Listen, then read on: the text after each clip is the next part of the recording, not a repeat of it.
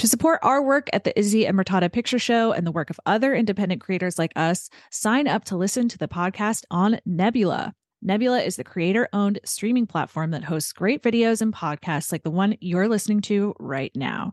Sign up today at nebula.tv/picture show, and you'll get access to this podcast, plus other great podcasts and videos. Sign up at Nebula and help support independent media creators. That's nebula.tv/picture show.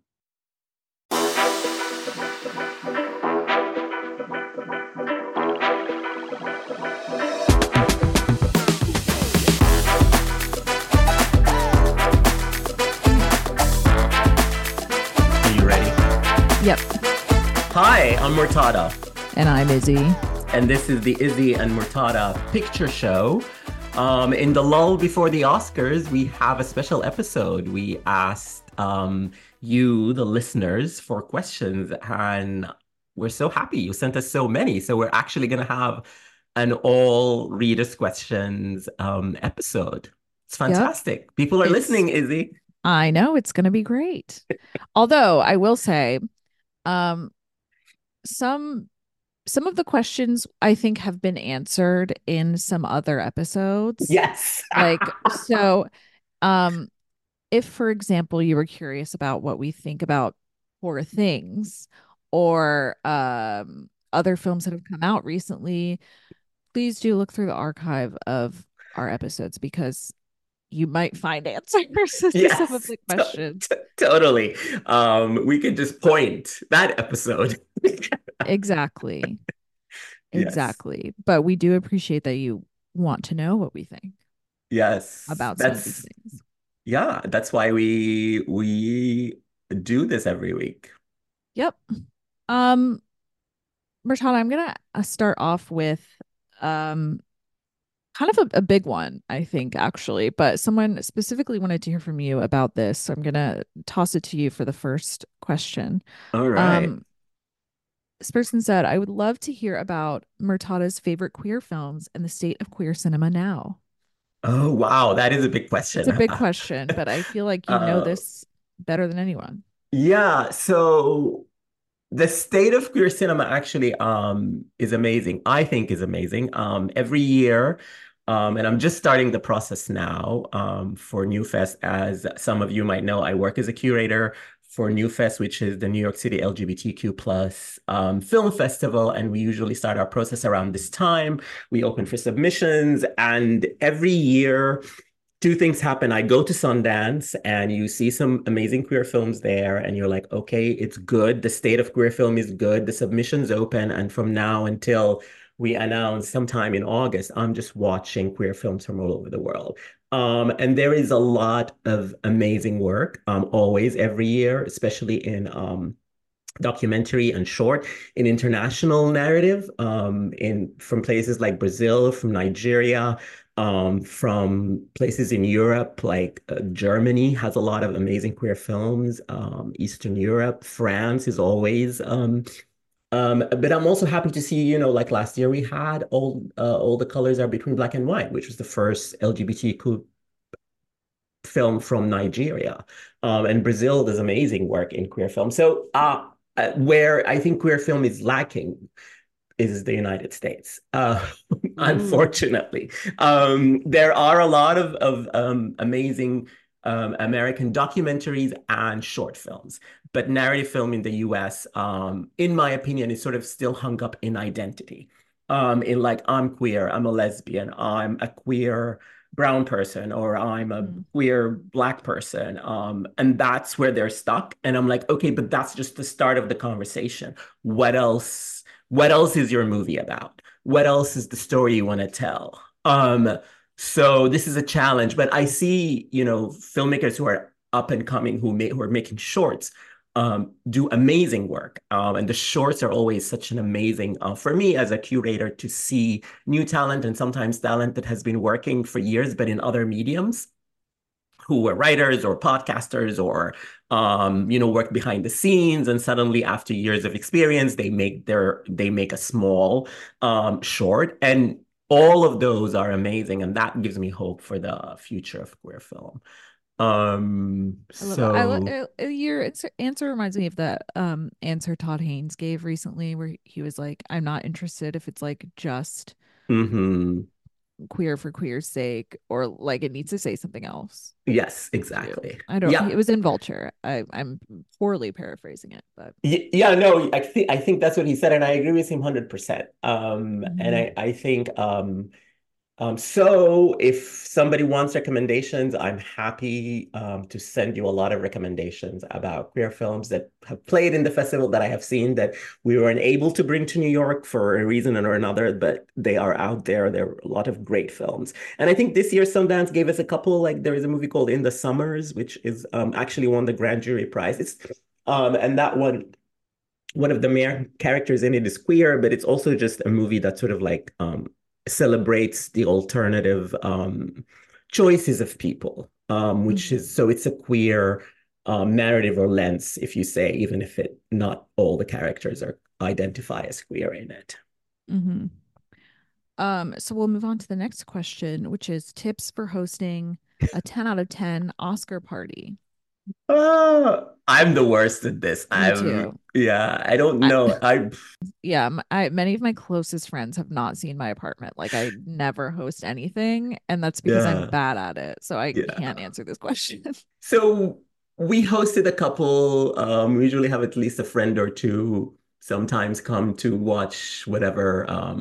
But usually the host in this scenario isn't my husband, Philip. I'm just sitting there watching the show. Philip knows what food to prepare, what amazing drinks to do. So I can't really say anything except the one thing I will say, invite friends who will not speak during the speeches. Make Yeah, sure they are all on that page and there is no conversation. I have a hard time with Oscar parties. Like I really feel like I have to tell myself I'm either like not going to pay attention at all, or I need everyone to shut up.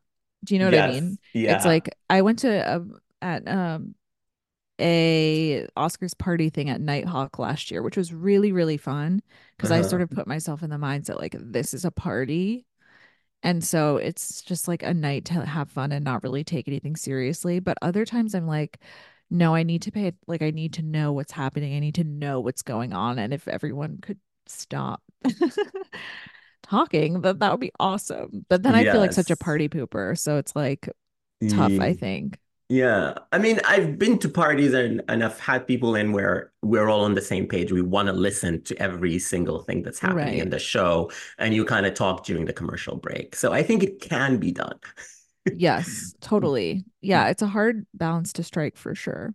But another Um, tip, maybe just make it fun, like have a competition. Also, the easiest competition is like just let people predict and guess, so that's easy.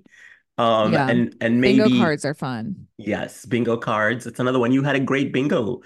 So Hmm. use Izzy's. I'm not sure if you're gonna make one this year, but if you do, our listeners can use your bingo card. I know. I'm sure there's some pretty obvious things we could put on there for sure. Yeah. Okay, if you were to host a movie night or a movie theater event, what would it be like? I feel like you have some experience with this because you Um, kind of do host events. yeah, I do. Didn't we have, I thought I saw another question that ask for a double bill. Is there a question like that? Maybe I can answer There them might be, together. Yeah. Um, so something about a queer night or a campy night, maybe. I think there mhm. was a question like that. So thank you to both these questions, and I'm just going to answer them together. And then, Easy, you tell me what you will do. I Mhm. will um I will do a camp.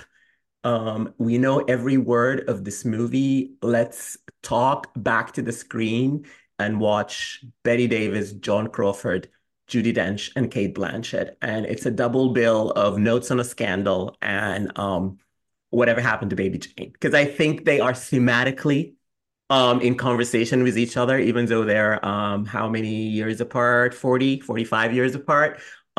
Four amazing actresses who we love.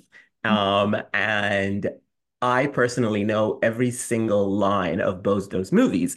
And because I've watched them a million times, each one of them. And I think there are a lot of people who know every single line, especially the big scenes. And so I think that would be fun. It will be fun. It will be queer. It will be camp. And it will be all of those things. Right, right.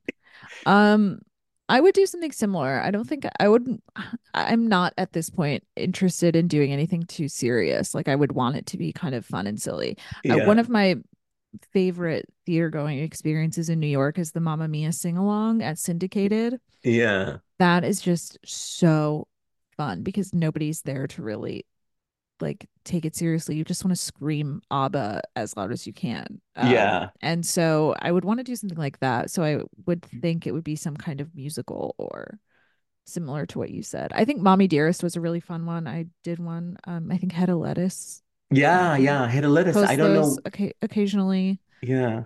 So if I could just give people like that money, like funny people money to Yeah. just Uh-huh. Yeah.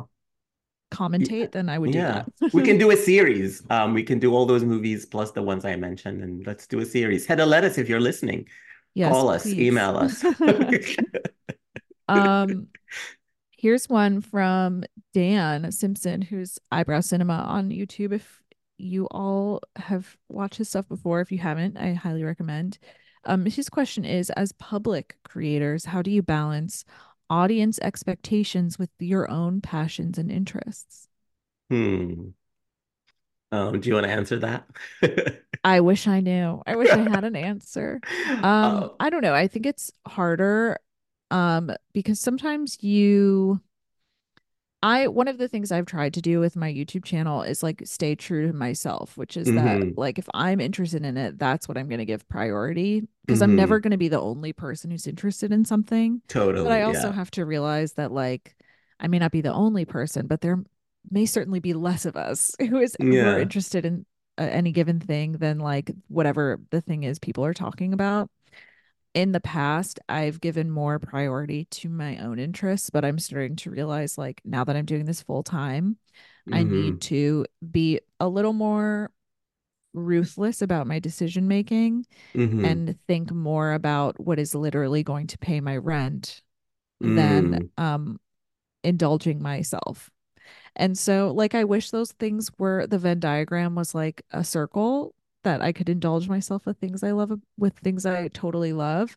But I think I'm just gonna have to be a little more smart about that going forward, which sucks to like admit that you're not, a 1,000% enthusiastic about everything that you want to talk about. But I think just finding a nice balance is, I'm thinking more about the balance these days. hmm Yeah. I mean, I think I kind of actually, my answer to this question is that I mostly don't think of audience expectations because Mhm. in my work as a critic, I don't because I'm Yeah, basically write about the that's the job. movies. That's the job. So I write about the movies that they want me to write about, and then I say my opinion. So there is no audience expectation there. As a curator, I have to think of the audience because I'm curating for them.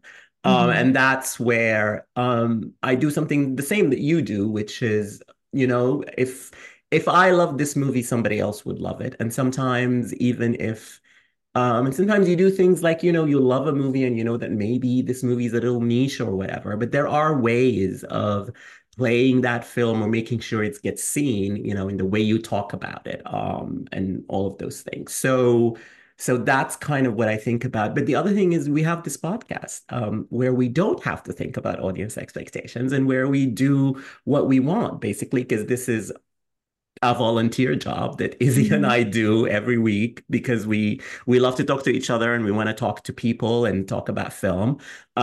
We haven't made any money out of it yet, so give us 5 stars, tell your friends. But also, we know what our audience in this podcast wants to listen to us talk about the Oscars.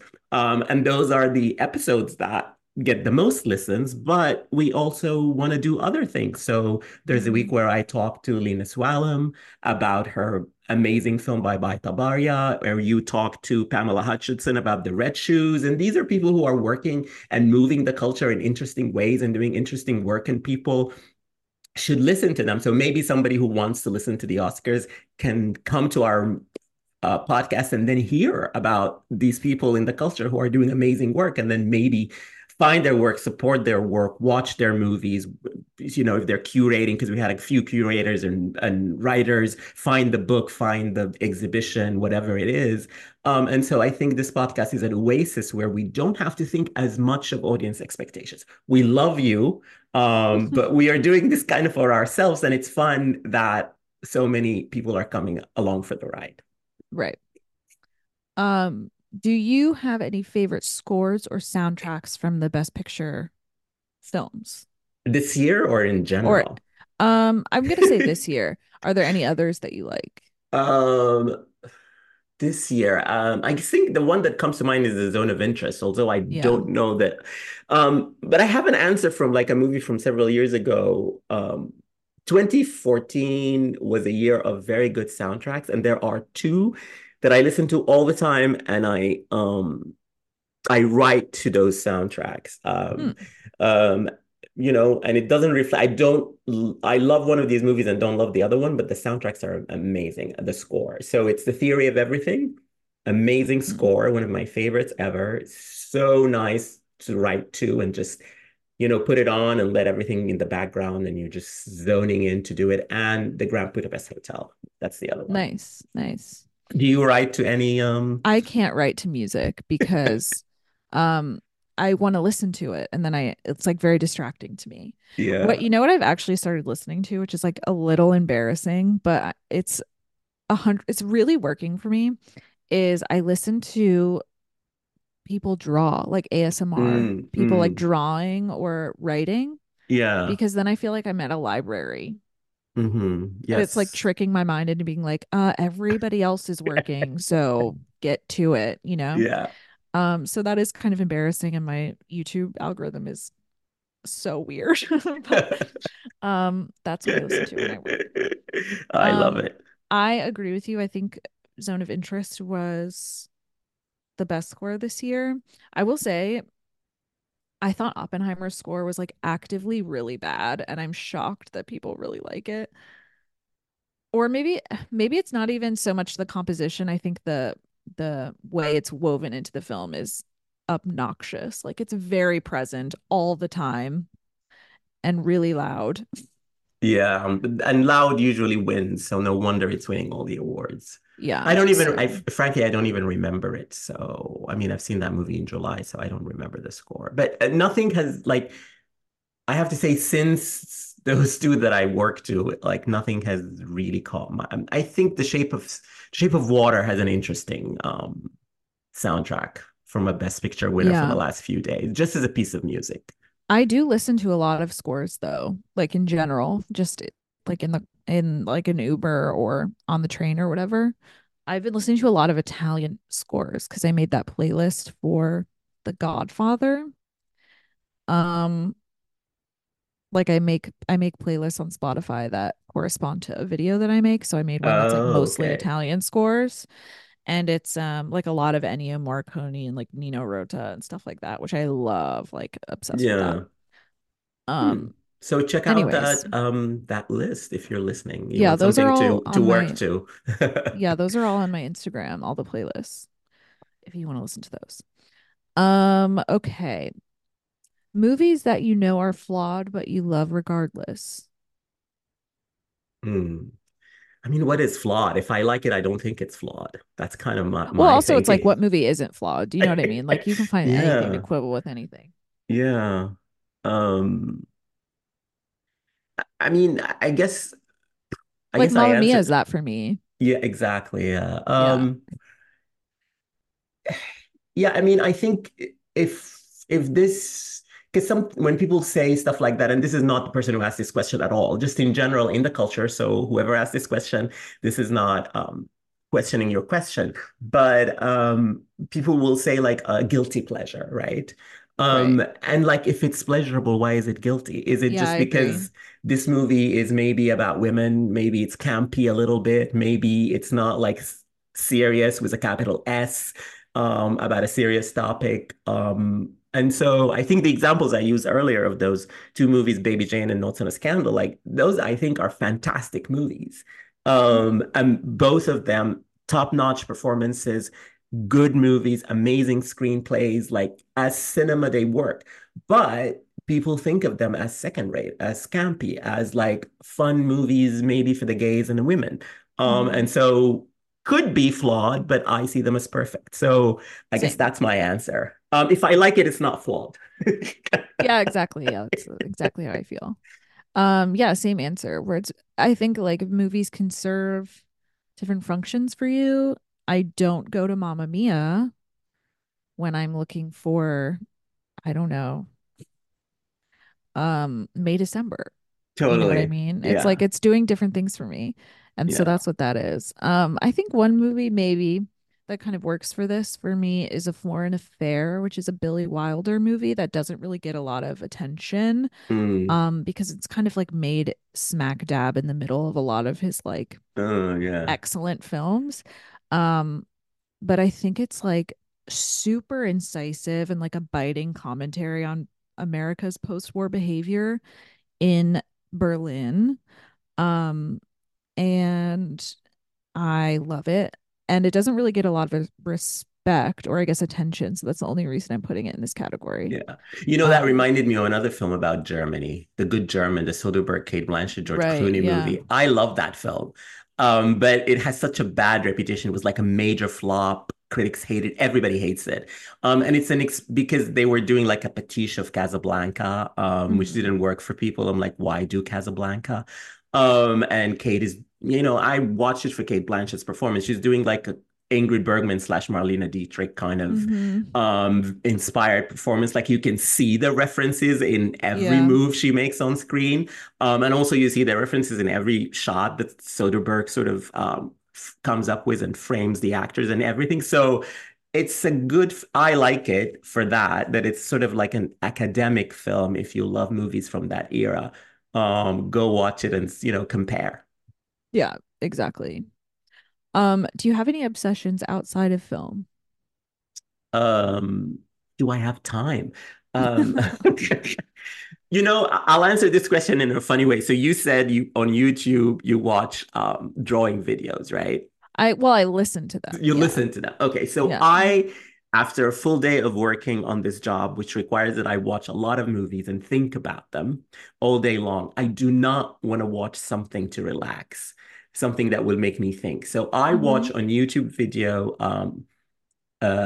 videos of planes taking off and landing. There Oh is my God. so many That's of these awesome. videos, and some of them are live. People will go to Heathrow or LAX or JFK or whatever and find the place by the runway and just put their cameras and just follow flights up and down. This is landing, Wow. this is flying. And it's very relaxing, and you don't have to think about anything. It's just planes. Nothing's going to happen except they're going to land or take off. And Right. that's it. Do they use the audio of the plane or is it like, do they dub it with music? No, they use the audio of a plane. Some of them have commentary, which is like sometimes I don't want to listen to the commentary, so I'll just put them without sound. And Right. sometimes I'll listen to the commentary if it's like just, oh, it's, I don't know, Swiss Air from Zurich and United from Chicago, which is just what you want to hear to. It's, again, nothing that makes you think. Wow. I love that. I mean, I'm kind of the same. It's like the thing outside of film that I want to think about is like, it's not, I don't need to think about this at all. It's very straightforward, Hmm. which is for me, that's soccer. Yes. I Yeah. watch a lot of soccer. And Yeah. so, but that's why, I mean, it is, I like to sell it to people, as like, it's like the world's best reality show. Uh-huh. But like I think like most straight guys who watch it like don't realize that it is, but Hmm. that's what it is. It's a Yeah. reality show. Um, where you just kind of like fall in love with some of the characters and learn to hate some of the other characters and you Hmm. just dislike people because they are on this team for and so that's enough. It's Yeah. very silly. And it's all very like brain off. You're just watching people run around and then you get really excited because someone kicked a ball into a net. Yeah. Yes. It And is it's exciting. it's very fun. I love Um, soccer too. Every 4 years, just the World Cup. right. And I think that's totally fair. I'm completely corrupted in watching it all day, all the time. So, alas. This one is for me. Will you ever make a video about the 1951 Best Actress race? And yes, I will. I actually do plan to do that this year. I feel like I have teased it like 7 times, but as I said earlier, I need to be a little more conscientious of audience interest. Yes. And for a long time I avoided that because it's very intimidating because everybody wants it. But now I'm just kind of like, I need to do it. I've been thinking kind of long term about when that is going to happen. I would put it in either summer or early fall, just based on what I know my schedule is going to look like. So it is coming, and I'm promising that now. And you can all be mad at me if I don't do it, but I will do it. So Um, 1951, that's the film year of 1950. So this is the All About right. Eve Yeah, yeah, year. yeah. Yeah. Okay. Because I was like, at first I was like, 1951, what's special about that? But then I realized what it is. Right. Ugh, yeah, I've been bad about it. Okay. Um, are you watching Capote and the Swans? Which 90s film? Oh, this is two questions, so I'll just start with this. Are you watching Capote and the Swans? I am. I actually just started it this week and I watched I don't know, whatever's available, the 4 or 5 episodes. It's good. I like it so far. I think I wasn't expecting the ladies to be outshone by the man playing Capote, but Tom Hollander is wonderful. He is, Mm-hmm. as they say, the titular characters. So of There course, you go. and it's a new take on a sort of part that we've seen played by other actors and won Oscars and all of that. So yeah, I like it. It's good so far. Great. I haven't watched it. I'm not opposed to watching it. But I'm also not rushing. Yes. Um, okay. Some things that if you want to see our thoughts on Casablanca, the film, boy, do we have an episode for you. Yes. So do check our archive for that. Um, what is your favorite decade of American films? Hmm. Oh, I mean, I guess the 40s, maybe the 30s. I mean, the obvious answer that everybody gives is the 70s, and there are a Yeah, lot of good movies in the 70s, but then you have to see things like The Empire Strikes Back and whatever, which are good films, but like not my cup of tea. Like I want to see Betty Davis and Joan Crawford and all of sure, that sure, sure. stuff. So maybe 35 to 45 is actually my answer. Okay, yeah, that makes sense. That's a good answer. Yeah, I mean mine's probably similar. I think typically like in the long game, I would say the 30s, but I've been doing a lot of 70s recently and have been really enjoying that. So, of course, again, that's obvious. Maybe I'll say the most underrated decade is the 50s. Hmm. I think people don't Yeah. like to say that for some reason, but it is like maybe one of the best. I mean, Douglas Sirk worked in the 50s, so there's Yeah. one filmmaker we love. There you go. Um, which 90s film would you like to see as a limited series? Well, first of all, I'm against limited series. I feel like a lot of limited series are just padding things when it should have been like maybe it's not 2 hours, maybe it's 3 hours, but I don't need 8 hours of it. But Right. let's rediscover things that are based on books. And the one that came to me, and I don't know why, maybe I saw somebody say something about it recently, is the James Ivory film with Anthony Hopkins and Emma Thompson, The Remains of the Day. I know they made a miniseries of Howard's End and it wasn't good, but I think The Remains of the Day, I would want to see a little bit more of it because that movie is so economical, so beautifully rendered about the story of these two people, but also at the same time, it's telling you the story of Britain. And at that Hmm. time, in the mid 30s, right before the Second World War, and sort of like the politics of class and what the ruling class was trying to do. So I would like to explore a lot of that more. And I haven't read the book, so I don't know if that's in the book or not. But maybe they should bring Kazuo Ishiguro to write more about the characters that were not given center in the film while maintaining the central relationship of the two leads. Hmm. Yeah, I share your hesitation about limited series. Like, I wouldn't want to do a film that is then stretched out into a limited series because it's like, I feel like they would just make it worse. Yeah.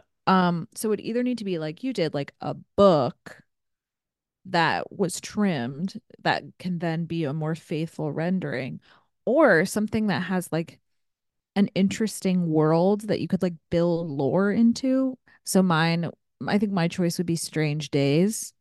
Oh, wow. Good choice. Yeah, because I think that could result in like, I don't know, just that has just really good lore.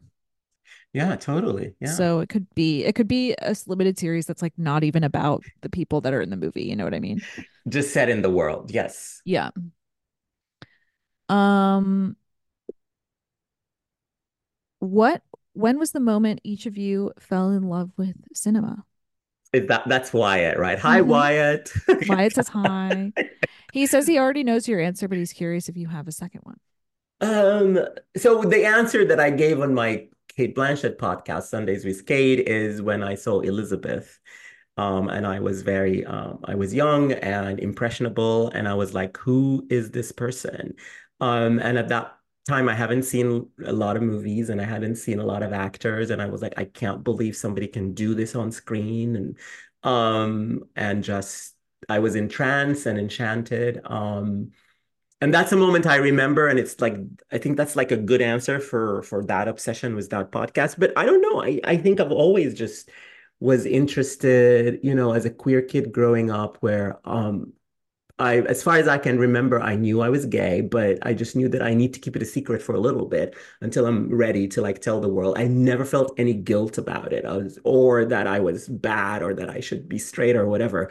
All Mhm. those other things that society sort of like demands of you. I was just like, oh, I'm this way and I like it, but I just need to keep it a secret. So in that secret world that I lived in, I just, gravitated towards TV, obviously, because, there was not a lot of cinemas in Khartoum, but there was a lot of TV and Egyptian soap operas. That was my first love. And again, it's like the world that it takes you in, the outsized emotions, all the things that you're keeping a secret, but is expressed in the soap opera, in melodrama, in camp. All of these, everything is big and huge, and everything is very dramatic and bigger than life, and out there. It's not a secret; it's out there. So I think that's how I fell in love.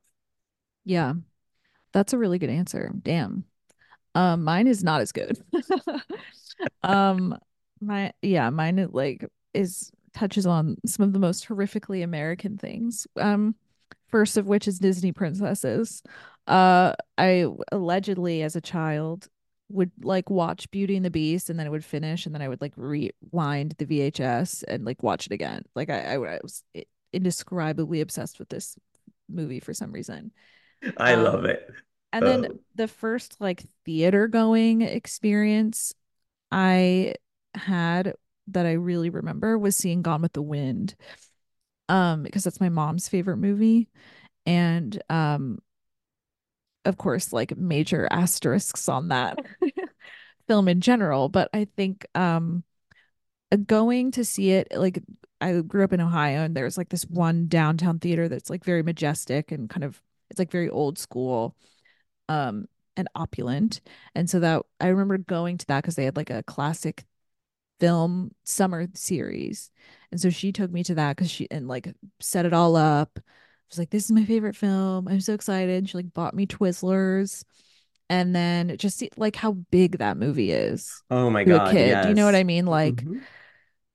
just the scale of it and how long it was. I'd never seen anything else like that. Um and so yeah, that was a really good experience like at the Mm. time for what I was Oh, understood. yeah, I love Um that answer. And don't apologize for Gone with the Wind. Yes, it's the story and whatever, but it's there is the thing that I was talking about, the outsized dramatics of Vivian Leigh and right. Hattie McDaniel and Olivia de Havilland. And like, come on, how come you have to fall in love with all of Well, that? yeah, and it's like all of these people working at kind of their peaks, really. I mean, I Yeah. guess you could debate with Vivian Leigh whether um Streetcar is her peak, but for me it's Well, always Scarlet. Yeah, she has two peaks.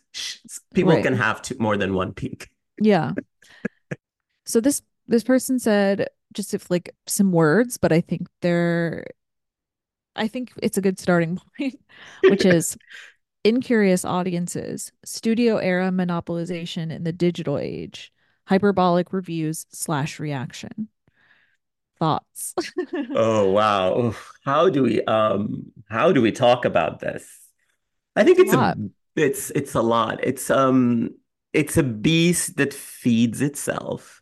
Hmm. Um I'll talk about it from like a little bit of inside baseball about, critics and people who are, working in media and why sort of like there is competition.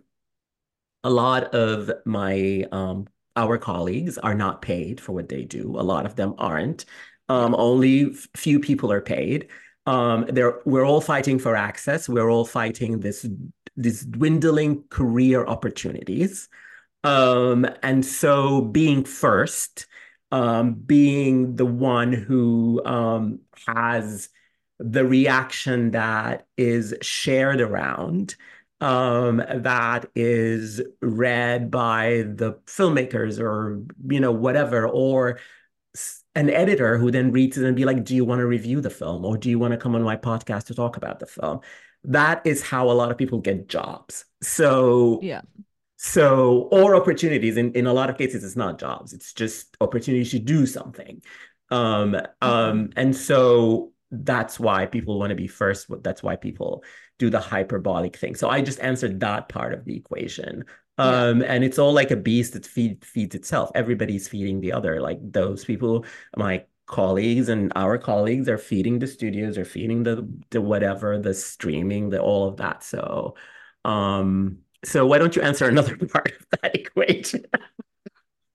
Um, I don't, oh, gosh. I think the monopolization is the saddest part for me. It's strange because I feel like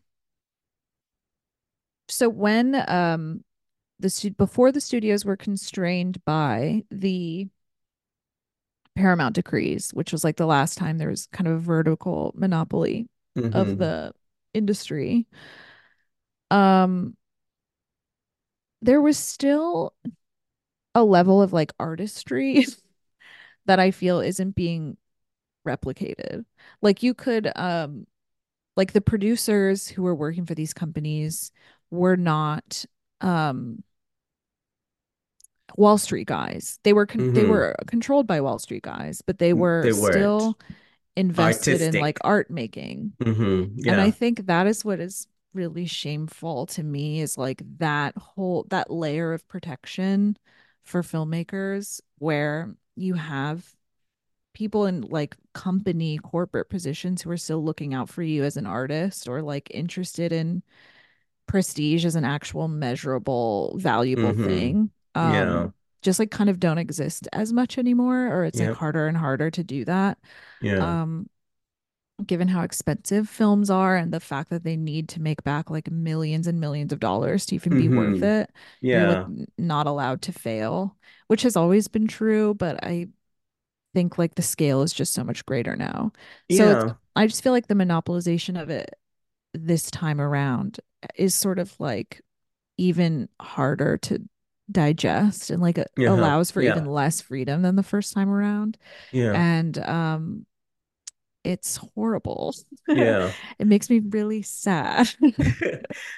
I hear you, but I'm gonna counter with an optimistic view, and it's not my view, but it's two people um in the industry that I heard speak recently. At Sundance, they did this panel with a lot of people, including Richard Linklater, who said that when he came to Sundance 40 years ago for the first time, or however long it was, maybe I'm aging him, maybe it was 30, um, there were maybe 200 films that were submitted and that were chosen from. That was the pool. Hmm. And then he said that he heard that this year there were more than 14,000 submissions to Sundance. Yeah. That, of course, includes narrative documentaries, shorts from all over the world. But imagine in the last 35 to 40 years, submissions at Sundance go from 200, 250 to 14,000. Hmm. That means a lot more people are making films. A lot of it will never see an audience, and a lot of it is terrible, but there is movies that are being made. And I think Yeah. if, despite the monopoly, um, hopefully the good ones will come out somehow. And so there is hope. Like at least people are making them. And then Yeah. let's see what I do. happens after that. Well, I think like the difference is there are two things kind of fighting against each other, which is like one is the democratization of tools. Like it's Hmm. easier than ever to get like a decent camera and Yeah, microphone to like make yeah. something. Hmm. But then like the limiting of distribution and like Hmm. because even though you can put it online, it's like the likelihood that it does anything is kind of low, Yeah, you know? fair, absolutely. So it's like those things are kind of in tension with each other. Yeah. But people Anyways, are making them. So yes. that's the optimistic view. And then the other one, I was just listening, Samantha Morton was given the BAFTA fellowship, and I listened to her speech, or I think maybe it was a question after, and she said something about this is I'm paraphrasing here. It's something about like this is a time of change, and change is always difficult, and we don't know where we're gonna settle, basically, like where Yeah. this will end and what it is. And that sort of also makes me a little bit optimistic because when TV came in the 50s, people thought cinema was going to die, and it didn't. Oh yeah, people think Uh, it's going to die every 3 minutes. exactly. Even with So, AI, I don't think it's going to die because ultimately, like the one, I think art making is the only genuinely good thing humanity has done. yeah, totally right. Like, and it's also like one of the, it's like, I don't think anything can stop people from wanting to express themselves. And Yeah, you can only really do so much with AI. You know yeah. what I mean? Like, I don't think it's gonna ever stop people from wanting to act or like stop Hmm. people from wanting to write music or build something. You know what I mean? Yeah, Like absolutely. that is so innate and like people need to be able to have a venue to express it. And like I don't think AI is like even capable of doing that, even in its ideal form and like the Yeah, weird dystopian ways everyone wants to use it. yeah, yeah. Um, So hope springs eternal. yes. Um, Easier question. Who should be Sofia Coppola's next muse? Wow. So who is her first move? Is it Kirsten Dunst? Kirsten, yeah. Um, uh, well, I don't know. You're the Sophia expert. I think this question is for you. Well, I kind of I guess want to refute the well, maybe not not to say I don't want to like answer the question exactly, but I kind of don't. The thing is I want her to like move on. You know what I mean?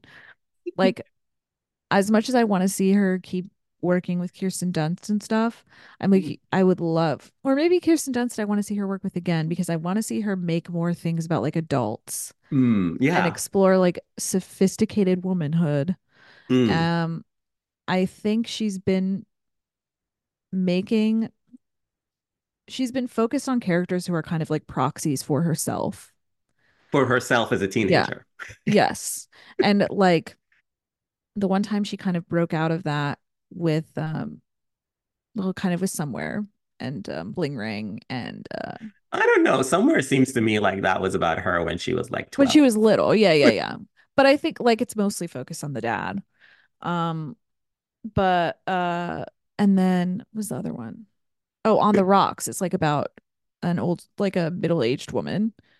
Um and it like wasn't very successful. So I I would be really curious to see what she can do with like alternate visions of womanhood, like whether that means like a non-white actor or Ooh. I wouldn't and ask her to do that. Like, it's well, better. She knows she does. She's she best kind when of did it with On the Rocks. Like yeah, but Rashida that's Jones, really, Rashida Jones, yes, she's not a white woman. She's a black woman, but she's also the daughter of a world famous I know. artist That's what I just like mean. her. It's So, sort of like it's like she found like the exactly closest version to herself that she could.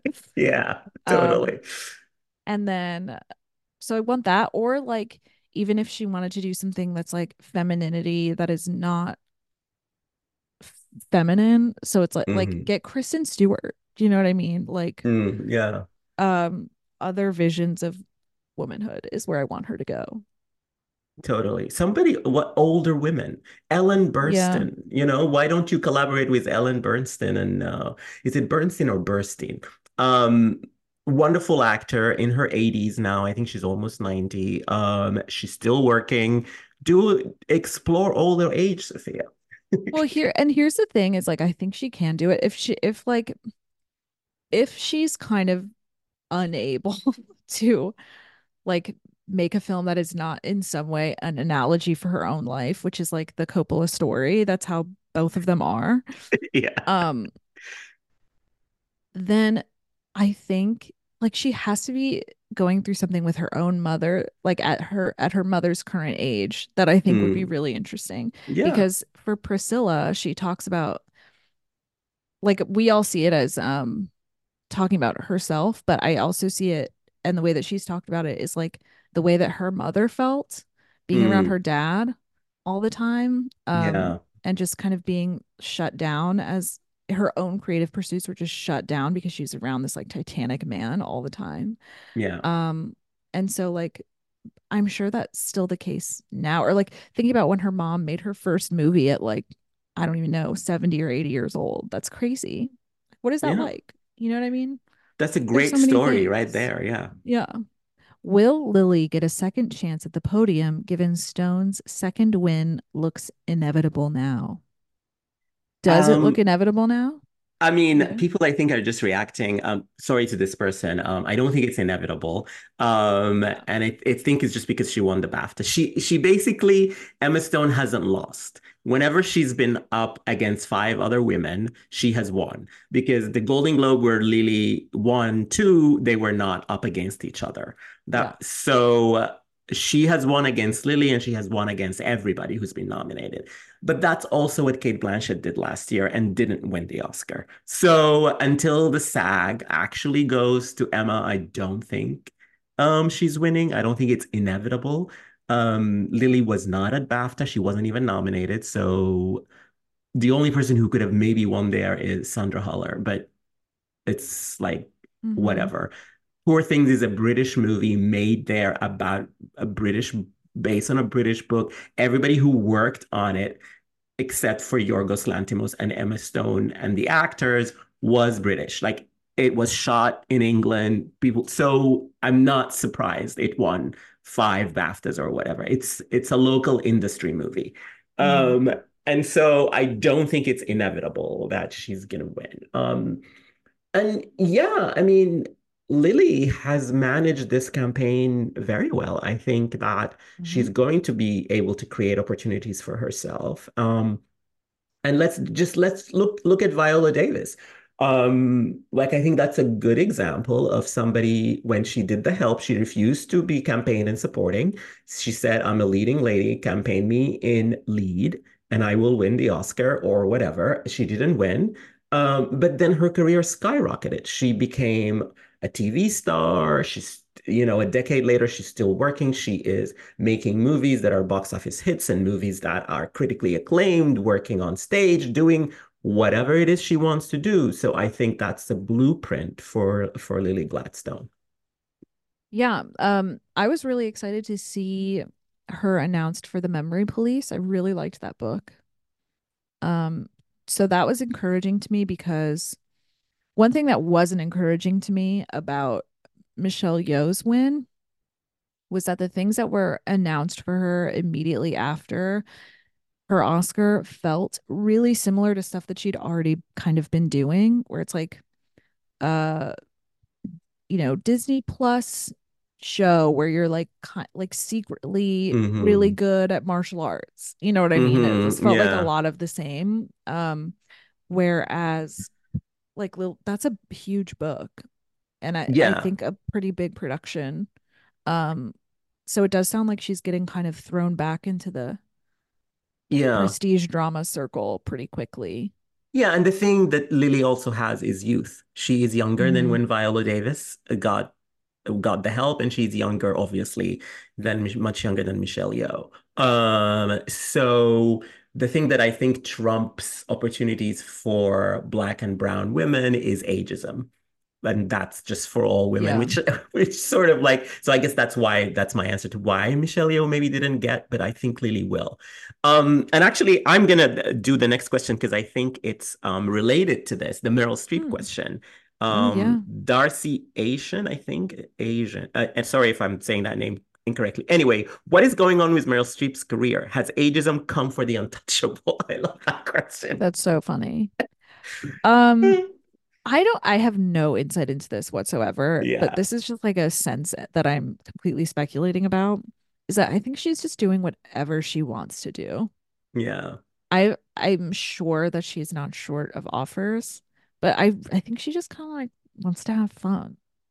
And it seems like she's yeah. having the time of her life on Only Murders in the Building, you know? Yeah, she's hanging out with her friends and doing shows and being funny and yeah.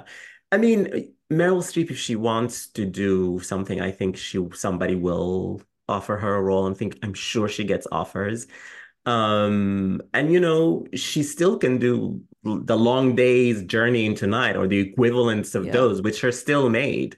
It's not like people stop making those. Well, I'm not saying stage, but there are movies like Yeah. that being made.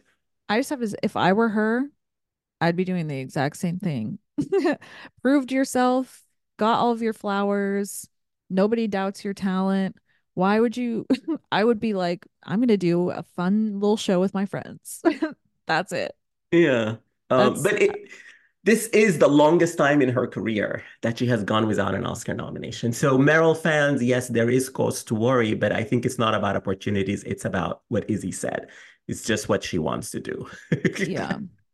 I would like to see her do, you know what? I would love to see her come back to the stage, which is a huge like undertaking. So Yeah. again, I don't know that I would do it if I were like that secure in my life.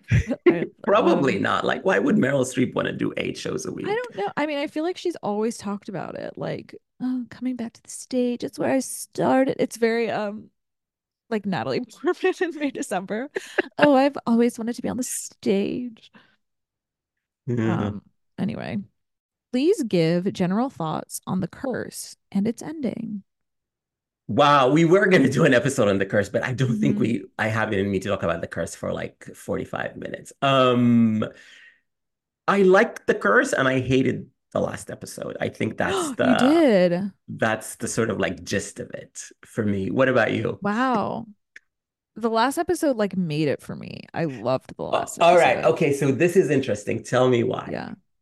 I just thought it was so wild and audacious, and I haven't seen anything like that on TV in so long.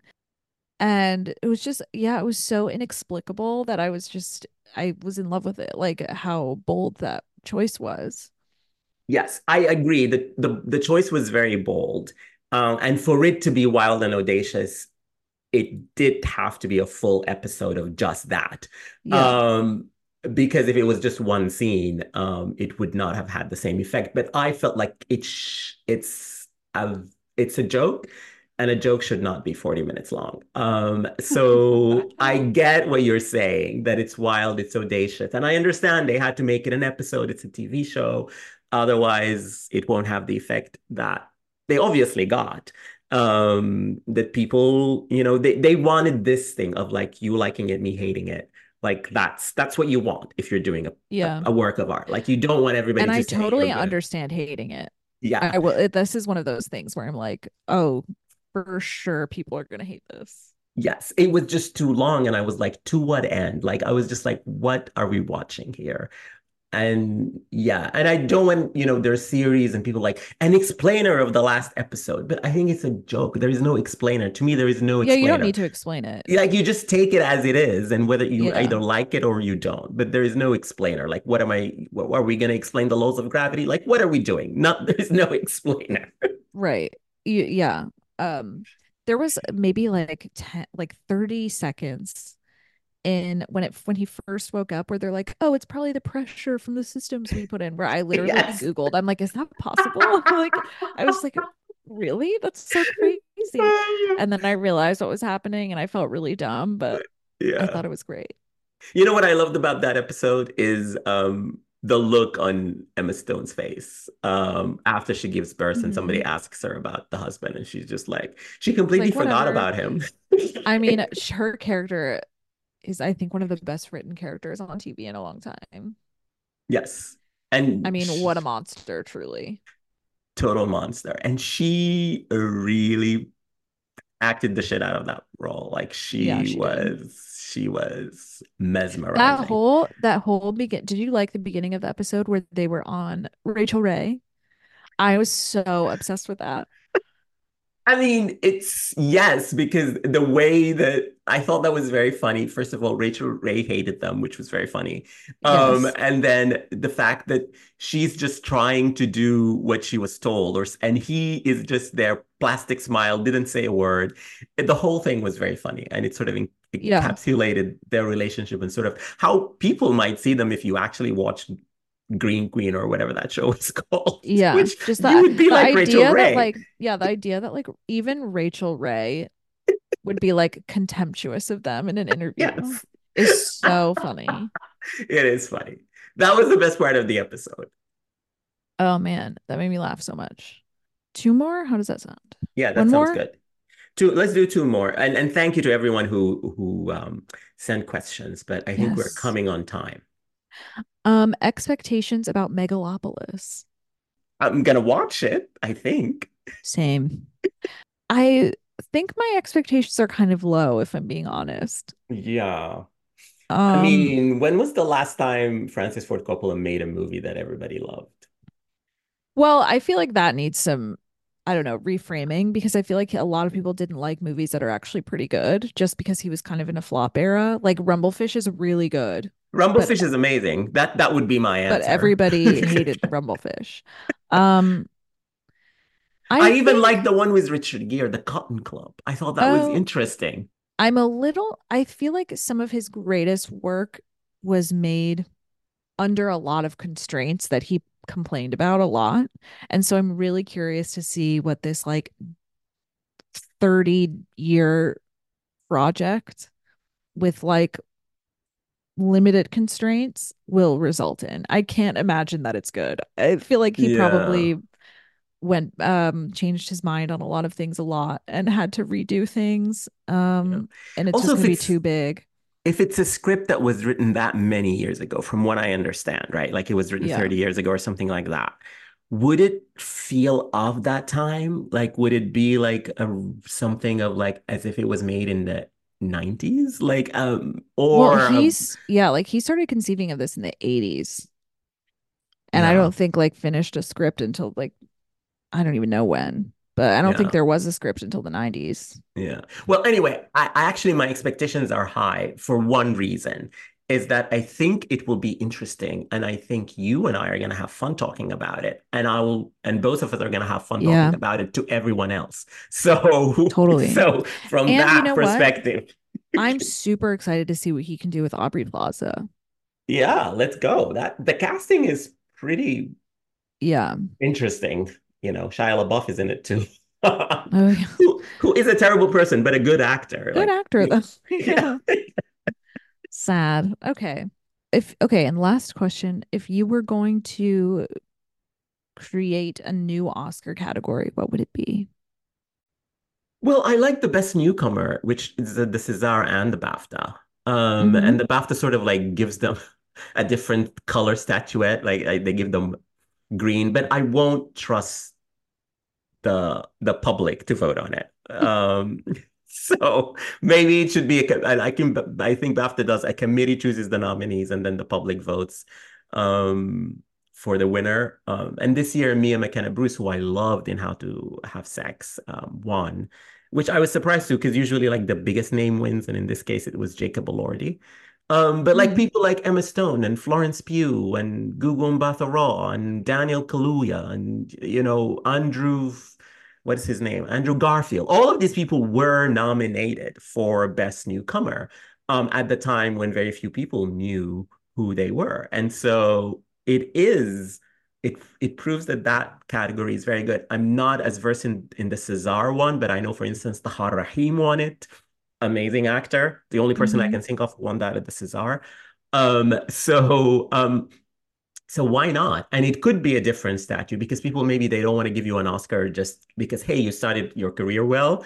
Yeah, make it a different looking thing. It could be a less like, not the juvenile Oscar exactly, but Yeah, that's what I something was gonna like say. that. Hmm. Yeah, it's weird that they just kind of like stopped doing that. The juvenile one. Like why I actually haven't looked into that. I don't know why they stopped, Yeah, but maybe there's a video there. true. The people are clamoring for it. I'm gonna give a weirdly niche one, but mine would be editing for a documentary I because love that. um that is a completely different art form. Like Uh, the idea of editing a narrative where you kind of have a skeleton of what you're supposed to be making is mhm. 100% different than like getting 100 hours of raw footage and building something out of it. That's a Absolutely. completely different thing. And they Yeah. get absolutely no credit for it. And that's so annoying to me. Because I've seen like in jobs that I've worked before, just handing over raw footage to people and seeing what they make out of it and seeing how much talent and hard work that requires. Like Mm. it's such a specific skill set. And I wish they got more attention for it. You But know there are like what? so many categories that I'd want. Yeah, I'm dropping my best newcomer because actors get enough praise as it is. Yeah. And I'm joining your kids editing for I Thank think you. that's a brilliant choice. And you're Thank right, you. just for all the reasons you just explained. I think they should just do it right away. Yeah. That's a good, I'm happy about the casting one, although I'm sure that's just going to turn into like best ensemble. Yeah, totally. Yeah. And then they should do, I would love a voiceover one, like Voiceover animated. performance. Yeah. Mhm. Yeah. Although I do think that would encourage like the worst decisions, a la Chris Pratt playing Garfield. Yeah, Um, totally. Yeah, the thing is, once there's an award, the behavior changes. Like mhm. I'm sort of like interested to see. I don't think casting or the job of casting is going to change, but I'm interested to see like what's going to, who's going to campaign for that and how they're going to campaign for it and what stories Yeah. they're going to tell because it's a story in the end. Vote for me because I did this, this, and that, and I accomplished this, this, and that. It's a story that you convince people of. Yeah, totally. Um, and then stunts should be one. I mean, yeah, that's the obvious one. They should have Yeah, already done that. for sure. Yes. But yeah, I like the best documentary editor because it's so like it is one of those things where it's like that's not going to change. Like that it Yeah. just is what it is. Yeah, And you can't totally. um anyway. Yes. Yeah, that's about it. Well, thank you to everyone who sent us questions. This has been so much fun to listen from you, and these questions have been amazing. I love our listeners. They're obviously engaged and lovely, amazing people, smart. And Mhm. we will, I think, do one more episode before the Oscars where maybe we do some predictions next week. So, Oh God, yeah, they're so soon, huh? That's crazy. yes. So get ready. Tell us your predictions, and if you have Oscar questions, send them our way. And until then, you can find the podcast on Twitter and Instagram at I Am Picture Show. I'm on Instagram at Murtada_E and on Twitter at ME_says. And I'm BK Rewind on Twitter and BK_Rewind on Instagram. And until next time, thank you for listening.